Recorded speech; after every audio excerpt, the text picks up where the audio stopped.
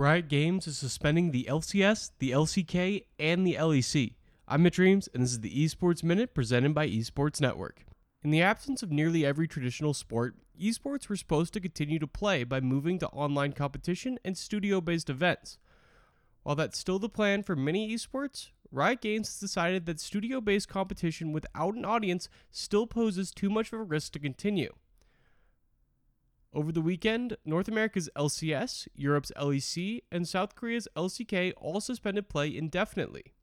Each of these leagues has already taken precautions by canceling events and moving to closed studios, but the LCK and LEC have had to quarantine staff members who came into contact with a person infected by COVID-19. The decision to suspend even studio events comes on the heels of the U.S. Center for Disease Control guiding people towards no group gatherings of more than 50 people.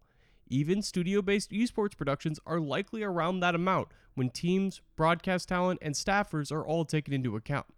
Now, at the same time of all these leagues going on hiatus, China's LPL is actually beginning for the season. Despite the virus originating in China, the situation appears to be a little bit more contained compared to Western countries dealing with the outset of this outbreak. In the LPL, they're playing all matches truly online in a quarantine-esque environment with teams still staying in their team houses. Other esports are also moving to purely online-based play, but League of Legends is the biggest esport in the world, and those three regions are three of the four biggest as well. League seemed like the esport most set to capitalize on the hiatus of pro sports, but with League taking the time off, suddenly the door is open for other esports like Call of Duty, CSGO, and Rocket League to grab more attention. That's all for this Esports Minute presented by the US Army.